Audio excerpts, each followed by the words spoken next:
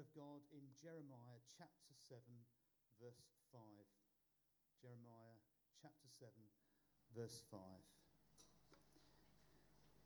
If you really change your ways and your actions and deal with each other justly, if you do not oppress the foreigner, the fatherless, or the widow, and do not shed innocent blood in this place, and if you do not follow other gods to your own harm, then I will let you live in this place, in the land I gave to your ancestors forever and ever. But look, you are trusting in deceptive words that are worthless. Will you steal and murder, commit adultery and perjury, burn incense to Baal, and follow other gods you have not known, and then come and stand before me in this house, which bears my name, and say, we are safe to do all these detestable things?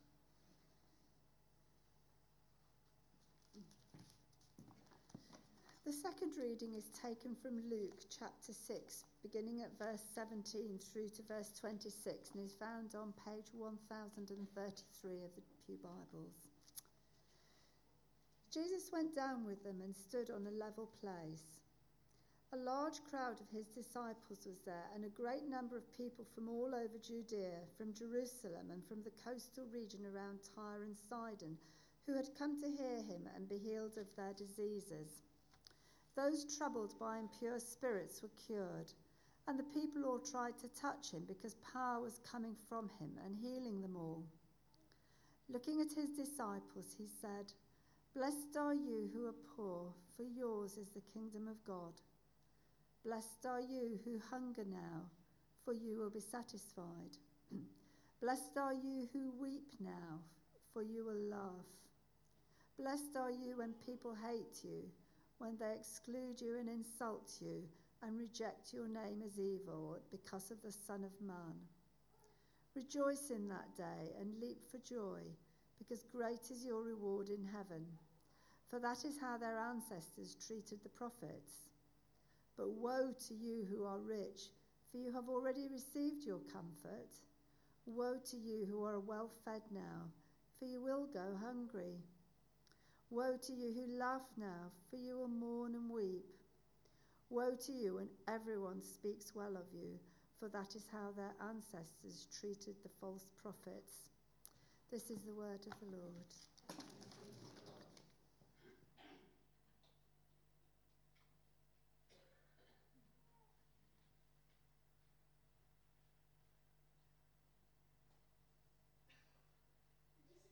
Quick kick of the guitar.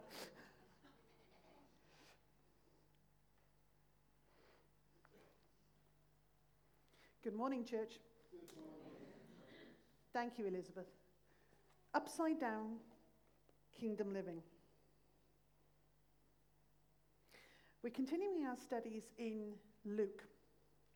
And in the verses just before the ones that Liz just read to us, Jesus has gathered together the people who are following him. They are corporately known to us as disciples. But these are not the disciples. These are just a large gathering. But out of that gathering, Jesus has spent the night in prayer and asked God, which ones do you want me to have? Well, technically, all of them, but he needed a group of men who would be with him. And he chose those 12.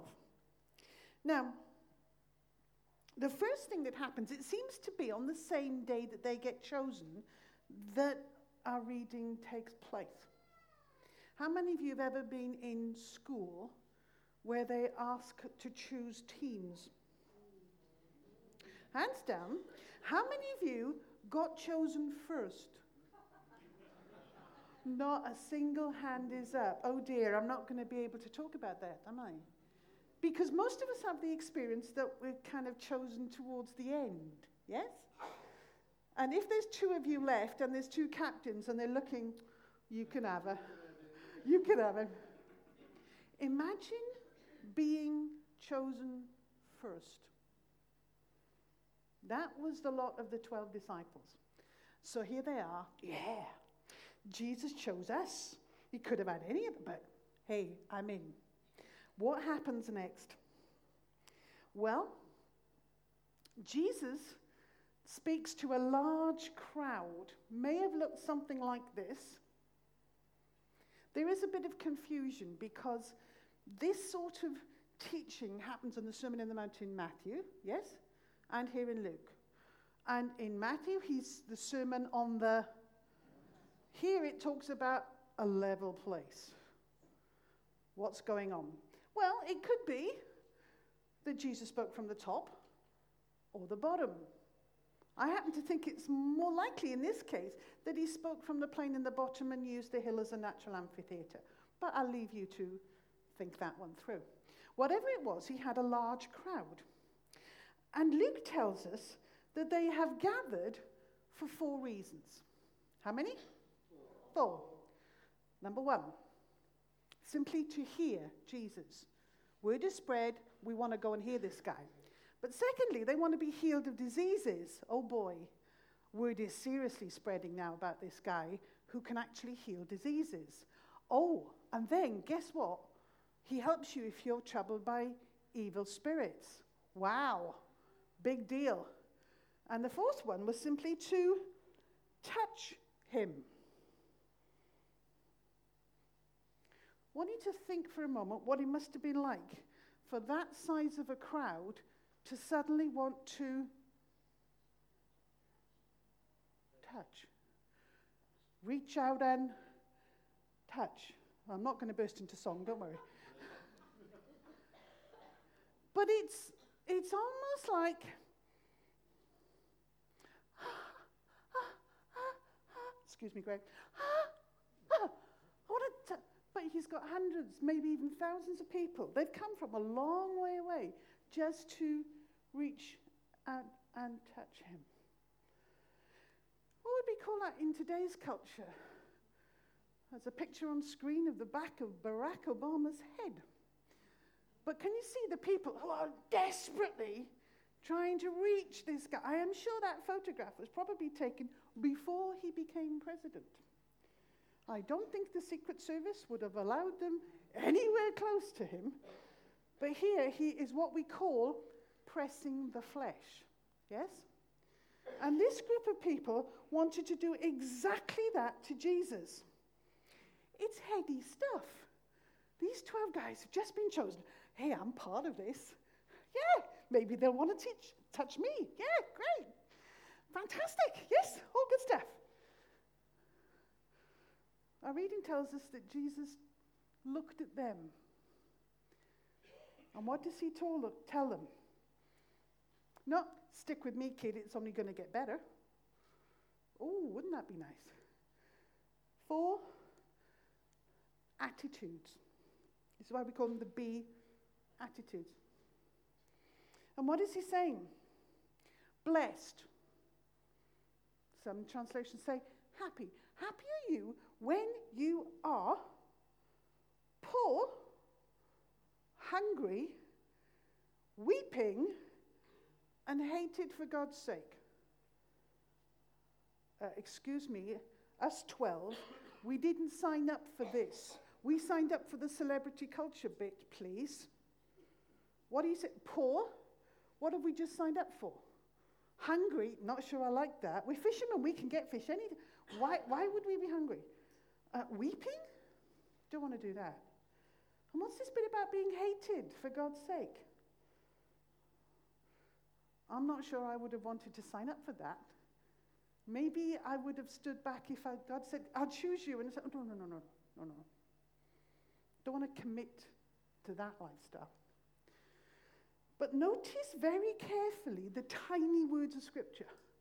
And in this, what struck me was the tense. You know, past tense, present tense, future tense. What does it say? Those who were poor had already the kingdom of God. Now, I don't normally associate the word poor with kingdom. If I think of the word kingdom in an earthly sense, it's going to be involving crowns, wealth, crown jewels, kingly stuff. But Jesus is saying those who are poor have God's kingdom. Don't know about that. Okay. Those who are hungry would be satisfied. There's a difference, isn't there, between being peckish and being hungry. I'm often peckish, but I'm very rarely really, genuinely hungry. So what kind of hunger is God talking about here?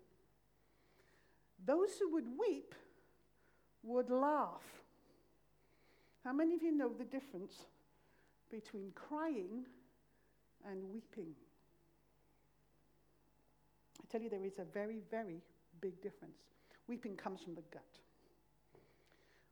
Weeping is something you think, oh, never going to be right again.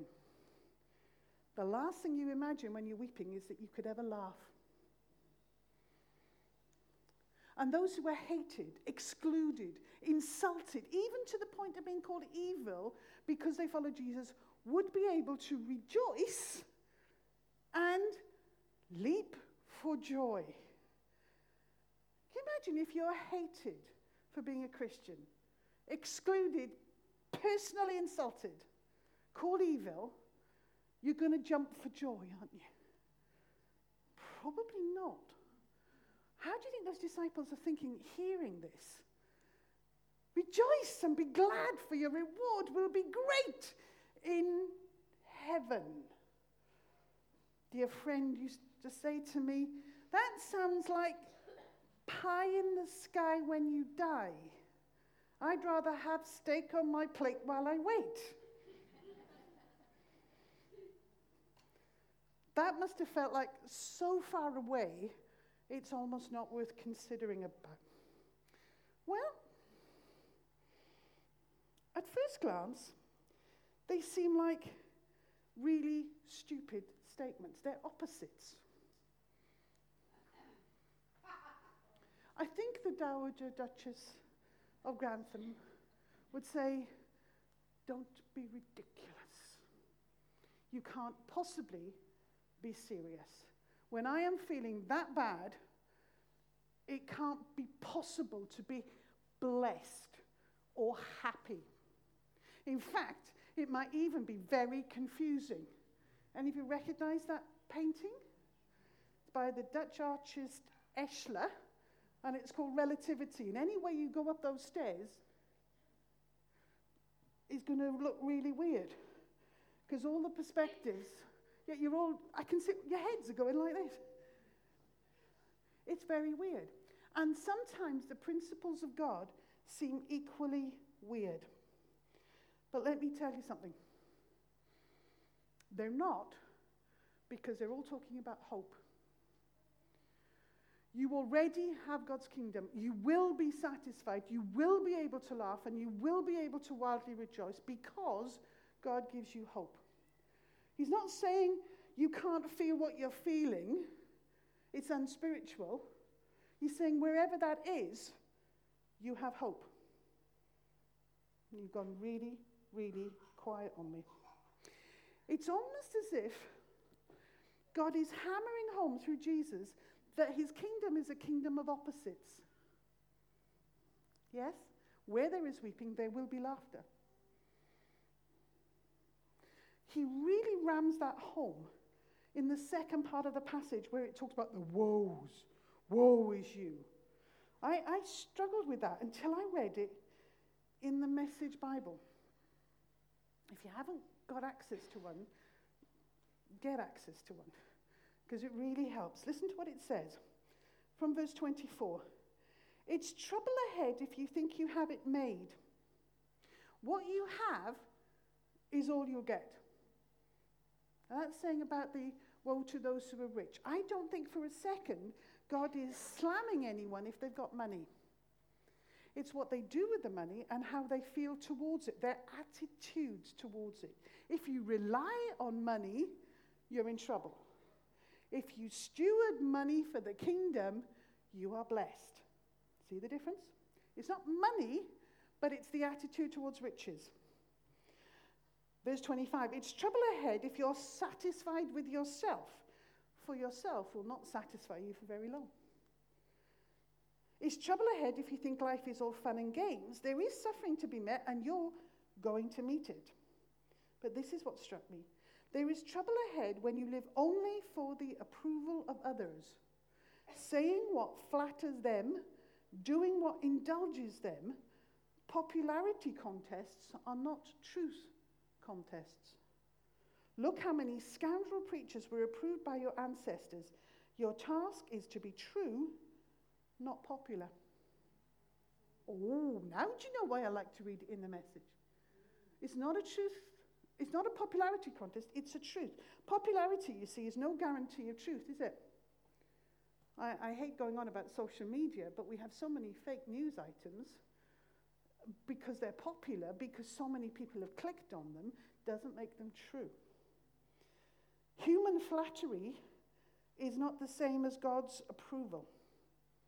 Yes? In the world, riches are often based on our concept of wealth. Cash. That played geometer. My heart soared when I saw that. Yes! That's kingdom values. I know many of you will know the wonderful man, Billy Graham. Not personally maybe, but you know of him. But in his crusades, he often had somebody sing a solo. That somebody was a lovely, lovely man called George Beverly Shea. Some of you are nodding. And George used to sing one song which really blessed my heart. It says, I'd rather have Jesus than silver or gold. I'd rather be his than have riches untold. I'd rather have Jesus than anything this world affords today. And I thought, isn't that wonderful? This is not a new story. We've read part of it in Jeremiah, where Jeremiah encourages the people, get your priorities right. Listen to Isaiah 58 in the Message. God says to Isaiah, tell my people what's wrong with their lives. Face my family Jacob with their sins. They're busy, busy, busy at worship and love studying all about me. To all appearances, they're a nation of right living people, law-abiding, God-honoring. And they ask me, what's the right thing to do? They love having me on their side. But they also complain. Why do we fast and you don't look our way, God? Why do we humble ourselves and you don't even notice? Well, here's why, says God. The bottom line on your fast days is profit. You drive your employees much too hard. You fast, but at the same time you bicker and fight. You fast, but you swing a mean fist. The kind of fasting you do will not get your prayers off the ground. Do you think that's the kind of fast I am after? No, this is the kind of fast day I'm after, says God, to break the chains of injustice, get rid of exploitation in the workplace, free the oppressed, cancel debts. What I'm interested in is seeing you share your food with the hungry, invite the homeless poor into your homes, put clothes on the shivering ill-clad, being available to your own families. Do this, and the lights will turn on. Oh, that's not often what happens in the world, is it? They're ignored, despised, excluded. They would be the last people on the team. Jesus is talking to his disciples, and he said, I want you to be living right side up in an upside down world. Yeah? I think many of you would agree that our world is a bit upside down at the moment. And it needs every one of us, to think, what are the principles of God that will enable us to live right side up? These disciples would later be called those who turned the world upside down. But I think he wants us to turn it right side up. I'm very conscious this morning that some of you may be in a situation where the last thing you feel like is jumping for joy. Where if it wasn't for the fact that you're in a public place, you would probably be weeping. So how can God say that's blessed? How can you say you're happy? Well, remember the tenses? Woe to those who trust in themselves and in their riches. It's almost like God calls a full stop and said, okay, you've had all you're going to get. You can't look forward because you've had all you're going to get. If you trust in yourself, it's like God says, okay, I'll back off. But if you trust in him, there is a future. And that future is called hope. In the middle of everything, God will give you hope. Hope of something that is far, far more than your current situation. Do you know, I think that those same disciples 3 years later must have stood around the cross of Jesus and considered, what a colossal failure. What has this all been about? We call it Good Friday. But hey, if you're in their shoes, was it good? Anything but. Absolutely. What have we poured everything into for this? It was Friday. It was horrible. And they thought, there's nothing that can change. It's Friday, but Sunday's coming. Let that be your experience at the moment, that whatever I am in, it might feel like Friday, but in God, Sunday is coming. There is always something to hope for. Put your trust in him. Get your attitudes right so that you trust him. Every week we say the Lord's Prayer, don't we? Every week we come in and look at that. Your kingdom come. It's an upside down kingdom as far as the world is concerned. If your trust is in riches or having masses of stuff or in the popularity of men, you might get it, but that will be it. But if you are in need, if you're feeling poor, if you're feeling unsatisfied, if you spent far too much time weeping and being slandered by men for doing the right thing,